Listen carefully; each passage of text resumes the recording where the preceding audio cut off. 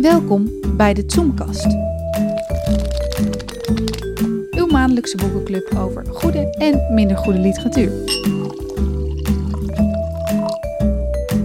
Hier is uw presentator, Willem Goedhart. Nou, dat is een leuk begin. Nou, van harte welkom beste luisteraar. Aflevering 10 van de Tzumcast, ons eerste jubileum. En dat niet alleen, we zijn ook precies een jaar bezig. Want vorig jaar begonnen wij deze podcast met het bespreken van het Boekenweekgeschenk. Dat was toen van Giet op de Beek. Nou, daar waren we toch eigenlijk wel unaniem enthousiast over. En dit jaar gaan we kijken of we daar overheen kunnen. Het is de vooravond van de Boekenweek 2019 met als thema de moeder, de vrouw. Daar is al zoveel over gezegd dat wij dat misschien maar voorbij moeten laten gaan. Ja. We gaan het over de boeken hebben die daarbij zijn verschenen. Dat is natuurlijk Het Geschenk, Jas van Belofte van Jan Siebelink. En later deze podcast gaan we het ook nog even hebben over het Boekenweek essay Mijn moeders, strijd van Murat Isik. Het vaste panel is er gelukkig weer bij. U kent ze, Koen Pebbelebos, Roos Kusters en Bart Temme. Robin Eggens achter de techniek. Nou, dat zijn alle namen en rugnummers. We gaan gewoon lekker praten over dat Boekenweekgeschenk. Jan Siebelink, werd het niet een keer tijd? Hij gaat toch al een aantal jaar mee als ster-auteur. In ieder geval sinds Knielen op een bed violen. Had u verwacht dat hij eerder gevraagd zou worden? Nou, ik zag bij de Wereld Draait Door dat hij al zelf gedacht had dat hij veel eerder gevraagd werd, omdat hij al een boek had geschreven. Het niet zo briljante roman Oscar. Die ook al, die ook al bedoeld was als Boekenweekgeschenk. Dus hij zelf ging er wel van uit. Ik vind dat ze de laatste jaren wel heel erg op safe spelen. Dus alleen maar bestseller-auteurs. En nooit meer, of bijna nooit, de enige keer waarvan ik dacht van, oh, dat is nou eens een keer een fijne keuze, was met Esther Gerritsen. Ja, ben ik met je en dat was ook meteen een goede, en voor de rest altijd bestsellers. Ja, maar je hebt toch ook nog Tom Lanois gehad en Tommy Wieringa er tussendoor. Ja, maar dat waren al. Ja, dat waren enorme gevestigde namen. Ja. Esther Gerritsen misschien ook wel in zekere zin, maar die had een spannend. Ja, dat vond ik in ieder geval een spannende keuze. Ja, want Jan Siebelink is toch wel een van de bekendste Nederlandse auteurs. Hij verkoopt goed, ja. Een van de volgens mij zijn er heel veel bekende. Denk ik, moet je eerder zeggen. Hij verkocht goed, ja. Nou ja, hij heeft er gewoon Knielen op een bed violen. Hij heeft dat is gewoon mega dat is zijn grote boek. En hij heeft daar daarvoor volgens mij ook hartstikke veel geschreven. Want maar nooit veel verkocht. Als het boek niet was geweest, dan hadden we niks meer van Siebelink gehoord, vrees ik. Hij heeft toch al die jaren. Dat gerommel op de achtergrond, dat zijn die katten van Roos weer, hoor. Dus, die zijn er nog altijd bij. Zogenaamde vechtkatten. Oh ja. Ja. Maar goed, hoe is hij als schrijver of zijn oeuvre te typeren? Kun je daar ter inleiding over zeggen? Ja, god, hij is in de jaren 70 al begonnen. En eigenlijk zit van begin af aan er al 2 thema's in. Dus dat is of een beetje die gereformeerde jeugd. Die jeugd op de kwekerij. Nou, dat zit al vanaf het eerste verhaal zo'n beetje erin. En aan de andere kant heb je de decadente Siebelink. En dat is altijd dat hij naar Parijs gaat of naar Frankrijk. Hij is ook leraar Frans, hè? Dus leraar Frans ook, hoor ik. En, dat is hij. Maar dat zit er ook altijd in. Frankrijk en 19e-eeuwse romantiek. En hij heeft in de jaren 70 ook een roman van Huysmans vertaald. En nou ja, daar schreef hij weer in zijn laatste roman over. Nou, dus die 2 elementen komen altijd terug. En ook in dit Boekenweekgeschenk. Ja. Want Bart, hoe zou jij de Jas van Belofte samenvatten? We maakten in het voorgesprek al een beetje een grapje van lees de achterflap van Tzumcast en Kniel op een bed violen. Dan heb je eigenlijk wel een beetje de inhoud ook van dit Boekenweekgeschenk. Man wil schrijver worden, is bezig met schrijven. Gelovige opvoeding, gaat ook heel erg over een vader die gelovig is en zich een beetje aan het gezin onttrekt, wat we ook natuurlijk terugzien. Dat is het boek dat hij wil schrijven over die vader. Ja, en natuurlijk de leraar Frans natuurlijk, die we ook in Tzumcast al terugzagen. Zien we hier ook terug, dat zijn allemaal weer thema's, eigenlijk die Koen net ook al opnoemde, die we hier ook allemaal weer terugzien. Maar het zit dan allemaal gevat in een soort raamvertelling. Hoofdstuk 1 is man krijgt een beroerte of hart, weet ik veel. Ja. Hij is in elk geval... er is acuut een ambulance nodig. En dan blikt hij terug in de ambulance op zijn leven. En eigenlijk zijn volledige leven, denk ik. Van zijn jonge jaren als docent Frans tot aan na zijn 80ste. Dus er wordt behoorlijk veel aangegrepen in die 96 pagina's. Althans, genoemd. En aan het eind... verrassend. Aan het eind. Hij gaat ook dood. Hij gaat dood. Maar tussendoor zit er natuurlijk een heleboel gepropt. Hij heeft een vrouw en die vrouw stelt haar leven in dienst van het miskende genie Arthur Sibrandi. Er zijn 2 vriendschappen die worden uitgesponnen. Hij heeft een vriendin erbij. Hij heeft een leerling uit zijn klas en dat is inderdaad een soort vriendin, maar dat wordt eigenlijk min of meer een soort driehoeksverhouding. Ja. Er is ook nog een dood kind. Ja, maar er is ook nog een dood kind, een doodgeboren baby. En dat lijkt eigenlijk dan die vriendin / dochter lijkt een soort van substituut voor dat dode kind. Ja, hoe moet ik het anders duiden? Het is ongeveer dezelfde leeftijd, dacht ik. Of er wordt zowel dochterlijk als ik wel met je eens, hoor. Ja. Amoureus naar gekeken, naar die Carolien. Ja. Nou ja, en ondertussen is hij zijn hele leven bezig en te promoveren, wat maar niet lukt, en een boek te schrijven, wat ook niet echt vreselijk hard wil vlotten. En op het eind... er worden natuurlijk ook nog reusachtige sprongen in de tijd gemaakt. Hoe anders? Want je bent niet zo positief, volgens mij. Nee, dat is niet zo'n positieve toon. Want het is een beetje... dit is alleen nog de inhoud, hè? En dan sla ik nog dat allemaal in 96 pagina's. Ja. Het is een beetje toe opa, vertel nog eens een keer. En dan kom je dat hele leven. Ja. Wat vonden jullie van dit verhaal? Is het pakkend? Het is een beetje... net zoals vorig jaar denk je van... wat jammer dat je geeft een geschenk... dat je eigenlijk het liefst direct bij het oude papier zou willen leggen. En dat is nu ook het geval. Want Roos noemde al een enorme hoeveelheid thema's op. Ja, die thema's komen er allemaal in voor... en ze zijn allemaal niet uitgewerkt. Nee, zo alleen even aangestipt. Genoemd. Dat is het. Nou, dus daarom zeg jij, je zegt terecht allebei, van een heel Siebelings thematiek die zijn 80-jarig leven heeft uitgevent, heeft hij ook nog eventjes bij elkaar gepropt in dit boekje. Ja. Dus het is een introductie en wat mij betreft ben je er dan ook wel vrij vlot mee klaar als je dit leest. Je kunt beter misschien ander werk van hem lezen. Ja, als je dit leest, denk je niet te gauw de rest van zijn oeuvre nog eens lezen. Nou, ik niet in elk geval. Nee. Ja. Ja, wat ik heel raar vind, want als je het begint te lezen, dan zit er gewoon een motto vooraf. En dat komt van Albert van Wij. En dat is de liefde die vriendschap heet. En dat gaat over de vriendschap tussen Willem Kloos en Albert van Wij. En dat is een soort, achteraf kun je zeggen... een literaire homoseksuele vriendschap. Maar ja, de vriendschap die in het boek wordt beschreven...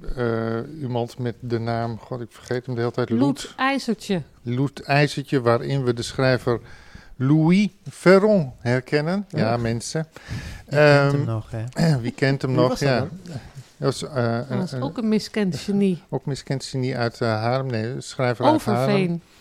Want dat staat er gewoon in, dat hij uit Overveen kwam. Maar hij schijnt in dit boek, woont hij bij een café De Zwart boven, op een etage daarboven. Ja. Alleen ook, blijkbaar. En heeft hij een hele grote schare bewonderaars, die hij bij, tenminste Louis Ferron bij leven in ieder geval niet had.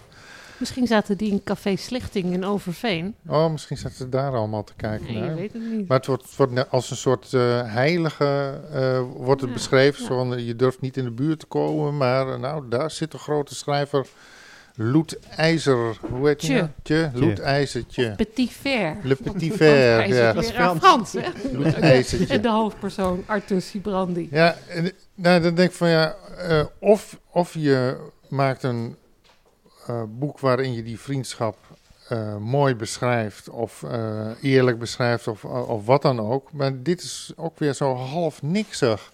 Ik denk van ik krijg hier geen mooi beeld van Louis Ferron helemaal uit. Niet. Nee. Nou, dan is het, wat is het dan?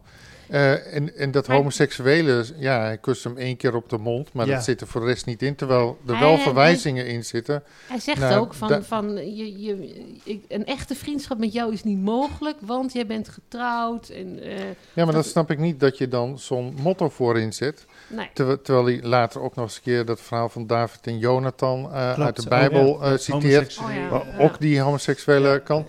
Ja. Terwijl dat totaal verder niet uitgewerkt wordt. Ja, een goede vriendschap. Maar het is meer een vriendschap waarin die Loet IJzertje goede wenken geeft voor de aankomende schrijver Sibrandi.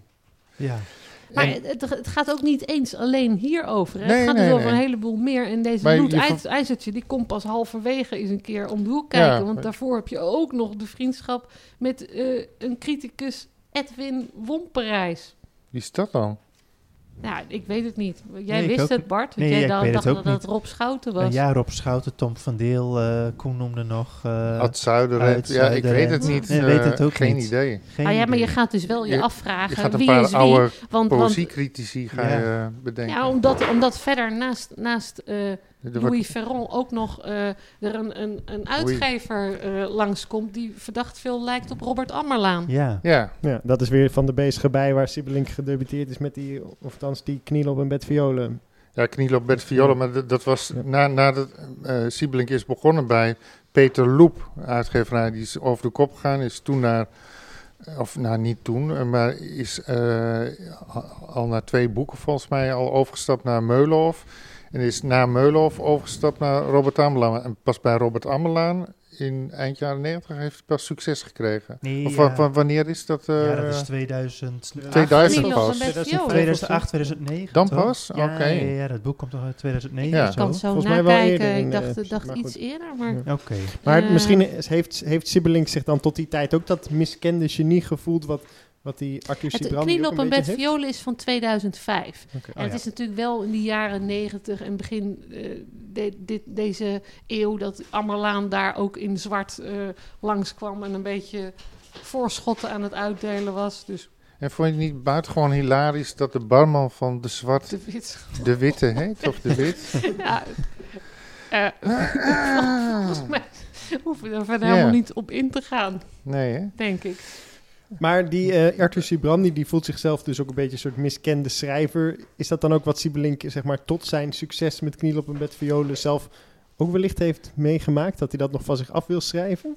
Verschil is er natuurlijk... Oh, sorry. Ja, verschil is er natuurlijk wel. Siebelink zelf, die heeft eerst nog eens 20 romans gepubliceerd of zo. Ja. En deze schrijver in dit boek, die zit maar zijn hele leven aan te hikken tegen dat ene verhaal over zijn vader dat hij zo graag wil vertellen. En dat duurt maar en dat duurt maar. En als ik een beetje dat tijdsverloop volg, dan moet hij toch al over de 70 zijn als dat boek eens een keer wordt gepubliceerd.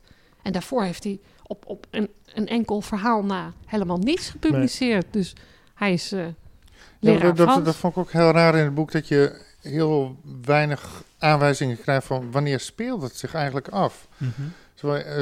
Soms is, dan zitten we weer een tijd terug, maar hoeveel tijd is dat dan? In de jaren 70, in de jaren 80, in de jaren 90, geen idee. Die schoolsituatie, dan heb je op een gegeven moment, komt er iemand langs, want hij wordt binnenkort 60 of zo en dan mag hij met prepensioen. Ja. Maar direct de volgende passage gaat over dat de rector langskomt en dan is hij 65. Ja, precies. Dat zijn die tijdsprongen. En er worden over onderwijsvernieuwingen gesproken, dus dat kan ook weer... Maar welke onderwijsvernieuwingen, dat wordt helemaal niet duidelijk. Nee. Wel dat hij een leraar van de oude stempel is en dat hij zo lang mogelijk vast wil houden aan het oude, bevlogen lesgeven en zo min mogelijk te maken wil hebben met managers. Ja. Maar wat helpt bij die tijdsprongen is, ze staan totaal onaangekondigd binnen hoofdstukken, schiet je plotseling weer 5, 6, 7 jaar op. Is dat het in elk geval chronologisch is. Want binnen die vertelde tijd wordt er niet nog weer heen en weer gesprongen. Voor zover ik dat... ik zit even te denken of dat zo is. Kan alleen maar luisteren. Het wordt in ieder geval wel heel grotendeels chronologisch verteld. Ik vond wel die raamvertelling, die komt echt 2 of 3 keer maar terug. Hè, in een heel kort fragment. Nee, wel vaker. Ja? Met een hele irritante cursieve opmerking. Ja, maar opmerkingen. Soms dan lees je 10, 20 pagina's zonder dat je daar... Dat klopt. Als je dat verdwijnt wel steeds in de achtergrond. Denk je, dit is het levensverhaal van iemand die in de ambulance ligt. Klopt, maar dat merk je in het begin. Want dan heb je nog een paar keer heel opvallend een zinnetje cursief cursief ertussendoor. Oh, is hij nog niet naar de andere wereld vertrokken? Nee, nog niet, nee. En dat wordt gaandeweg steeds minder. Ja. Dat is een beetje onevenwichtig, maar wat mij betreft hadden we helemaal weggelaten. Dat het daardoor ook die structuur eigenlijk niet tot zijn recht kwam, niet werkte. Nou, je had die cursiefjes ertussendoor van, lig ik nog ben ik al toegetreden tot de andere wereld of lig ik nog in een wagen? Die zijn volstrekt overbodig. Ja, ik vind het ook heel erg gezocht. Ja. En, zijn vader is natuurlijk ook naar een andere wereld gegaan, hè? Ja.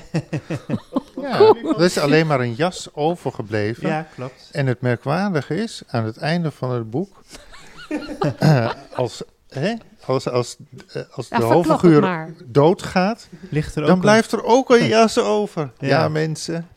Het lijkt wel literatuur, hè? Het is, ik vond zelf de scène die mij het meest is bijgebleven is helemaal aan het einde van het gewone verhaal. Dus niet de epiloog. Ik weet niet of het zo bedoeld is, maar ik moest er eigenlijk een beetje om lachen toen ik het las. Dan rijdt hij in zijn Lamborghini. Ja. Duitse snelweg. Ja. Wil iemand dat voorlezen? Ja, doe. Ja, doe maar even. Heb ik ook nog een leuke anekdote trouwens. Jij? Over de auto van jouw siebeling. Oké, nou dan doen we die daarna. Dit is een cliffhanger. Vanaf in een rustig tempo is dat? Zal er wel uitgeknipt worden, mijn anekdote, maar ik ga het wel straks even vertellen. Oké. In een rustig tempo reed Arthur Subrandi naar het Velperbroekcircuit. Borden gaven de Duitse grensovergang en Oberhausen aan. Op dit moment van de dag was er weinig verkeer. Zijn auto viel op. Een hand werd naar hem opgestoken. Arthur had een jongensdroom ingelost en zichzelf een Maserati in een zachtgrijze tint cadeau gedaan. Een zeldzaam exemplaar waarvan er slechts 800 op de hele wereld geproduceerd waren. Hij naderde de grens.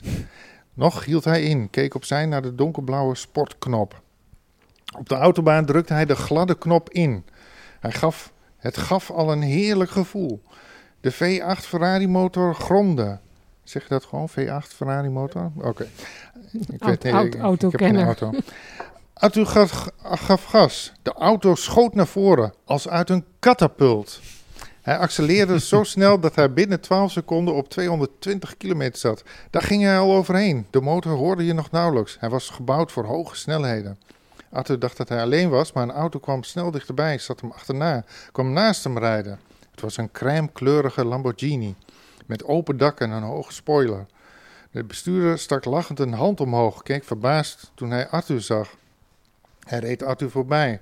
Die liet dat niet op zich zitten. Hij kwam snel op 260, nog harder. De wind suisde, floot, gilde langs de ruiten. Een gevecht. Arthur liet de Lamborghini achter zich.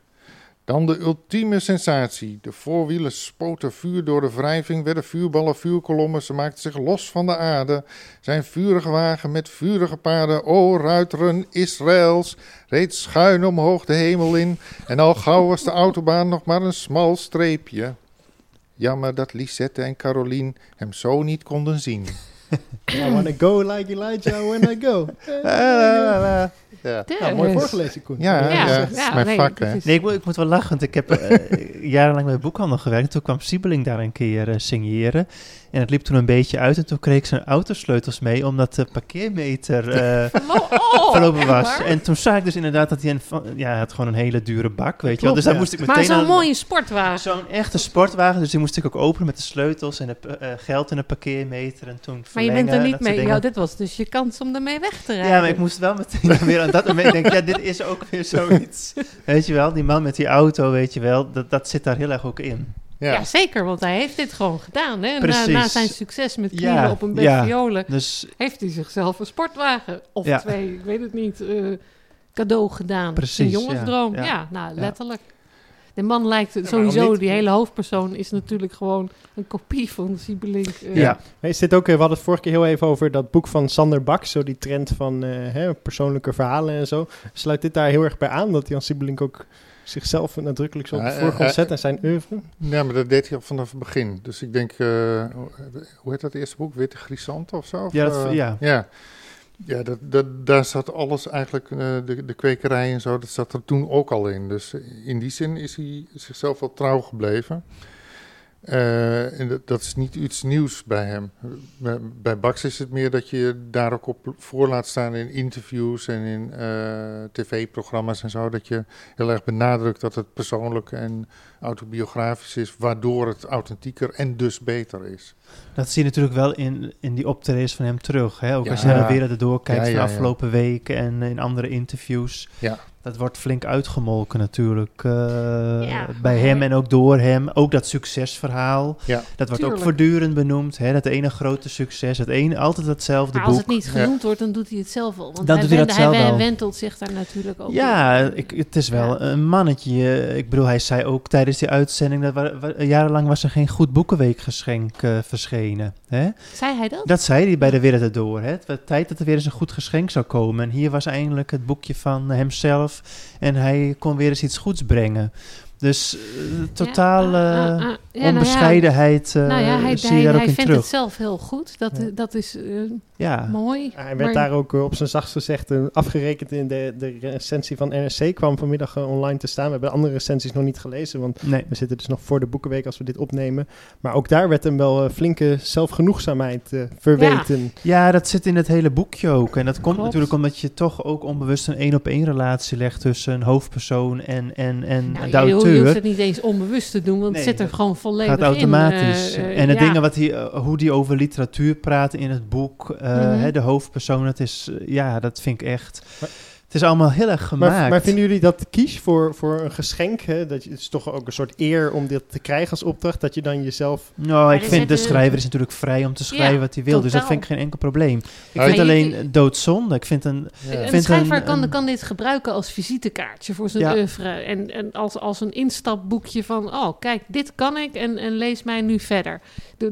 Wat is het? Er worden bijna 1 miljoen van gedrukt. Ja, 700.000 geloof ik. Oké, nou 700.000, dat is hartstikke veel. Dus je kunt hier een nog groter publiek mee winnen dan Siebelink mogelijk al had. Ja, en toch zien we al jaren ook dat die geschenken heel negatief ontvangen worden. Terecht, want het zijn beroerde geschenken. Maar dan moet je kijken naar wie de keuze maakt voor degene die het geschenk schrijft. Zo begonnen we al...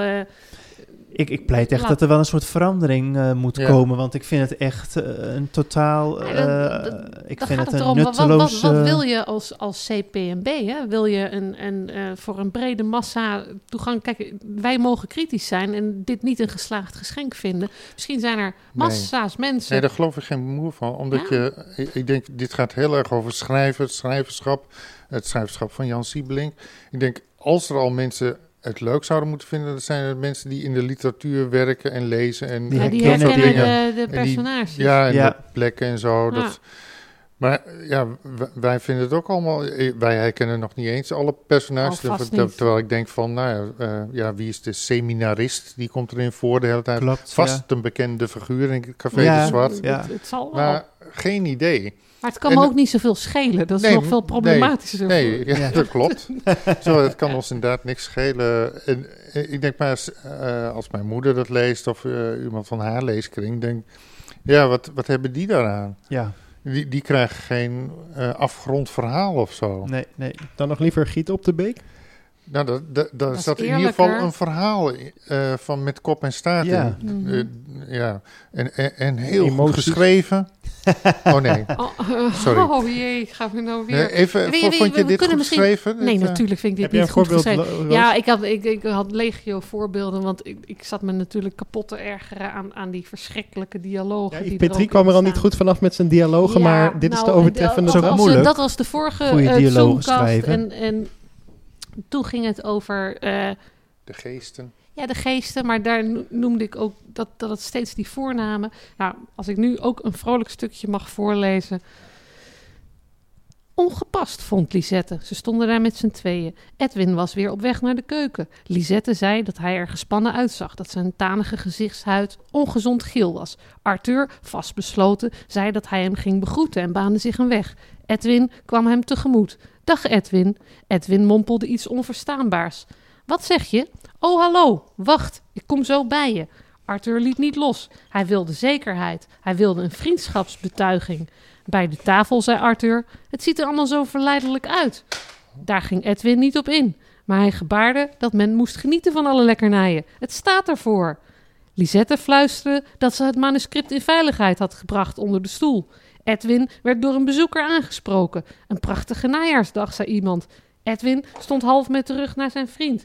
Arthur zocht naar woorden om contact te maken. Edwin verschoof een tafeltje op de tafel. Een schaaltje op de tafel. Ja, nou, volgens mij is dit wel voldoende. Het is niet goed, mensen. Het zijn zinnetjes die over het algemeen niet meer dan 10 woorden bevatten. En er wordt dus elke 2F. keer Edwin dit, Arthur dat, Lisette... Ja, ik word helemaal... Maar ook weer hier, hè, het wordt dan geproduceerd... Het is uitgegeven door CPNB, het wordt geproduceerd door de bezige bij. Is er dan geen redacteur die een keer tegen Jan Siebelink zegt... Nou, deze passage, moeten daar nog wat verbindings... Nee, dat gaat niemand zeggen. Nou, kennelijk zegt niemand dat. En kennelijk heeft de bezige bij ook geen eindredacteur ingehuurd. Want het was al eerder opgemerkt dat daar natuurlijk een hele lelijke DT-fout in staat. Maar er staan nog veel meer fouten in. Oh ja? Ja, lelijke zinnen en verkeerde lidwoorden. Het is echt tamelijk... Nou, Geen reclame voor het literaire boek. Nee, Nou, het is echt... En het wordt nee. tijd voor... we moeten echt oproepen, ook tijd voor verandering. En, nou, doe want maar wat wat ik bedoel, spannends, waarom ja. dit geschenk kan anders ook wel gewoon... daar kun je dan beter mee stoppen, vind ik eigenlijk. Om dit soort dingen weg te geven. Met wat verrassends. Het barst van de jonge schrijver. Trouwens, jong, oud, het maakt niet uit. Kom met iets verrassends. Kom met iets beters. Nee, maar klanten die lezen die recensies ook. Ja. En die komen ook de winkel in van... Ja, het is niet zo goed ontvangen. Hè? Ja, 1 ster. Nou, laat u maar hoor. Ik hoef hem niet. Nou, als treinkaartje. Ja, als treinkaartje. Maar dat het gelezen maar wordt... dat is zonde. Het is Dat toch een is zonde visitekaartje. toch van het papier. Een visitekaartje van het CPNB Ja, natuurlijk. aan de lezers. Een cadeautje van lees meer. Ja, en het hoort om literatuur te gaan en dat gaat het niet. En dit is het beste wat wij hebben in dit land. Nou, kom op. Precies. We gaan laten Siebelink rusten. We gaan door met het tweede boek. Dat klinkt wel heel gek, laten Siebelink rusten. Ja. Alweer zorgwekkend. Ja, wat maak jij ervan, Mart?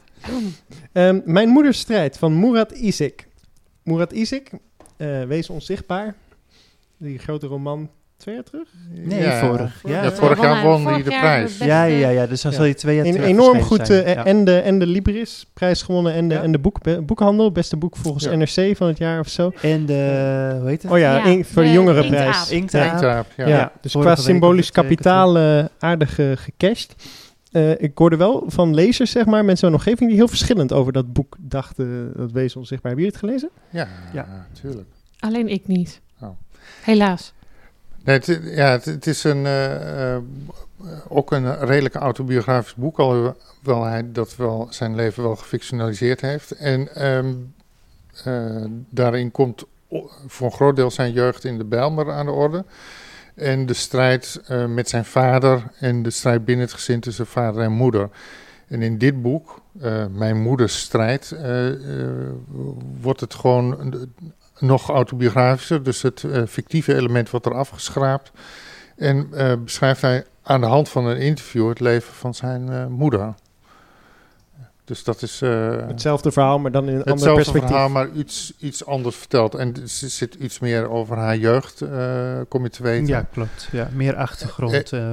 En hoe zij in de werkelijkheid zich ontworsteld heeft aan een soort verstikkend milieu. Ja, want even kort, ook voor de mensen die dat andere boek niet gelezen hebben. Wat is dat leven van die moeder? Hoe kunnen we dat kort samenvatten? Nou, ze komt uit een traditioneel gelovig, conservatief gezin in Turkije. En de familie verhuist naar het iets mondainere Izmir.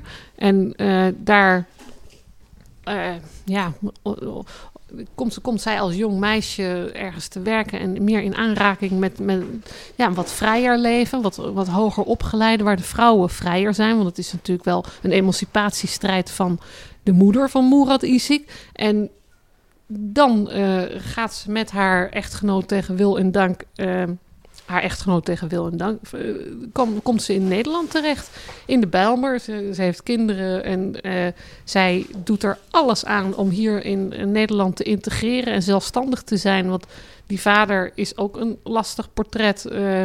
Dus ze is op alle fronten eigenlijk... moet ze van ver komen. Eerst uit Oost-Turkije... een moeilijk gezin. Dan... Maar je ziet dat ze al een paar keer... wat niet in het boek, in de roman voorkomt, maar wel hier in dit boek, en dat vond ik wel mooi, is dat ze een tijdje in het gezin is van mensen die wel modern leven. Ja, En daar is op een eigenlijk westerse manier. In Ja. Izmir. Ja. Ja, in Izmir. En dan ontdekt ze opeens, oh ja, zo kun je ook leven. Ja, het is een eye-opener. Dan ziet ze, die vrijheid die ze daar ziet, die wil ze eigenlijk zelf ook hebben. Ja, dan krijgt ze een soort feministisch ideaal. Ja, ze ziet dat ze mannen... ruikt haar kans natuurlijk, van zo kan het ook. En dat is wat ze altijd al Of vrouwen en mannen wilde, kunnen dus ook sluimerend. gelijk met elkaar omgaan. Oh ja, dat kan Ja, dus ook. ik vind, want het heeft veel kritiek gehad. Hè. We gaan het niet over de hele discussie hebben. Ik vind Je bedoelt kritiek het vorige, dat wees het thema moeder de vrouw, dat ze dan 2 mannen kiezen. Maar ik vind het een prachtig geschenk dat heel erg mooi dit ook is aansluit bij het thema. Maar dit is het essay, hè? Ja, precies. Bij het Boekenweekgeschenk klopt. hoeft het niet over het thema te gaan. Maar En hier vaak wel. Beide schrijvers zijn wel aangevallen van, 2 mannen die nu Dan kun je beter de CPMB aanvallen, want die maar dat is ook kiest gedaan, niet deze auteurs. Maar ik vind wel, als je dit boekje leest, ik vind dat het mooi... Het is een eerbetoon. Ja, vind ik wel. Het zegt ook iets over de vrouw, het zegt iets over de moederrol, het zegt iets over... haar emancipatie. Emancipatie, feminisme. Integratie de moderne, ook. Ja, dus ik vind wel mooi hoor. Ik vond het ook een ontroerend boek om te zien hoe die moeder al die, hoe noem je dat, fases moet doorlopen om eindelijk eens een keer voor zichzelf te kunnen opkomen. Zowel met de taal zijn. En in haar baan. En elke keer weer een barrière verder is. Nou, dat je krijgt er veel bewondering ook. Ja, dat krijgt zeker. Je krijgt veel bewondering voor die vrouw, voor die moeder van Murat Isik. Maar het is ook nog plezierig opgeschreven. Kijk, het is echt een heel... Nou, het is een interessant, bewonderenswaardig leven wat die vrouw heeft geleid. Het is geen essay. Nee, het wordt verkocht als een boekenweek-essay, maar een essay is het eigenlijk niet. Het is gewoon een levensbeschrijving van zijn moeder. Maar veel interview... En zijn eigen mening en zijn standpunt daar natuurlijk mee verweven. En ook hoe hij naar zijn moeder kijkt, naar zijn vader. Hè, en hoe dat veranderd is in de loop van de jaren. Ja, dat is wel beschouwend in die zin. Ja. Maar het is een uitermate prettig leesbaar verhaal. Ja, ik denk dat heel veel mensen aanspreekt en terecht. Ja, het is zeker interessant. Het is haast jammer dat dit niet het geschenk is, hè?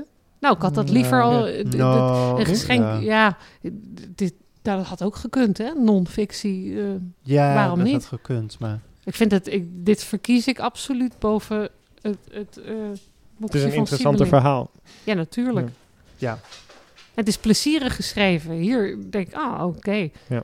Ook wel weer opvallend dat het dus weer op zo'n grote roman van hem voortborduurt. Eigenlijk net als bij Siebeling. En dat het ook weer heel erg over het eigen leven gaat. In ieder geval zijn moeder, maar goed. Over de eigen met wel een verschil vind ik, dit kun je ook wel heel goed zelfstandig lezen hoor. Bij Siebeling denk je steeds, oh jee, mis ik wat? Waar verwijst hij naar? Wat wil hij nou allemaal? Maar hier kun je, want jij hebt het boek niet gelezen. Ik heb Wees Onzichtbaar niet gelezen. Maar dat kun je vind wel, dit dit kan iedereen lezen. Het is gewoon hartstikke... prettig leesbaar. En wat opvallend is, ik heb natuurlijk Knielen op een bed violen wel gelezen, is dat dit wel 2 boekjes zijn die allebei, de NRC noemde dat vanmiddag dus ook al, de making-of zijn. Het is zowel de making-of Knielen op een bed violen als Wees Onzichtbaar dan dus kennelijk. Ja, en toen was het stil. Ja, dat klopt. Zijn we hier... Ja. Klinkt ook wel een beetje treurig eigenlijk, dat we dat dan voorgeschoteld krijgen deze boekenweek. 2 keer een making-of. Dat is dus de DVD met de extra's. Dat is de boekenweek 2019, mede mogelijk gemaakt door de CPMB. Maar dan doen we dan toch Murat Isik, want dat... Ja, die vind ik ook gewoon sympathieker. Het is ook wel goed, toch? Vorig jaar zeiden we dat nog van, het mag ook wel eens een auteur met een niet-westerse achtergrond. Nou, hij is echt een aanvulling, vind ik. Ja, zeker weten. Het is een interessant verhaal, laat maar mooi breed gelezen worden. Tot besluit lees ik het boekenweekgedicht van Esther Naomi Perkin en dat heet Moeder. Zoals ze in je praat en dingen vindt, dwars door je eigen woorden klinkt. Vaak ongevraagd, doe je haar nou wat opzij. Je hebt toch ogen, waarom moet dat nou zo open? Die mouwen staan je raar en doe een das om als het waait. Zoals ze in je borstkas zucht wanneer je iets onnodigs dreigt te kopen. Zegt dat suiker, vet voor je bloed, je hart, je lever slecht door drank en sigaretten is gekwetst. Als je slordig oversteekt of fiets door rood, je mag van haar niet dood, niet eens geschud, geschaafd. Als een achtervolgingsscène die een leven lang vertraagd wordt afgespeeld. Ze loopt je na, dit voortbewegen. 1 en 2 in hetzelfde beeld. Zo vaak val je tegen, zo vaak val je mee. Steeds ongevraagd gered, bij hond, stoep, hek en noodlot weggegist. Je kijkt naar haar, je weet niet wie ze is. Nou, dat was hem. Volgende keer weer wat anders. Ja, Ik ben erbij, jullie hopelijk ook. Zelfde tijd, zelfde plaats. De katten ook. Ja, de katten bedankt. Die mag ik ook wel eens noemen, want die zijn toch ook luidruchtig aanwezig. Ja.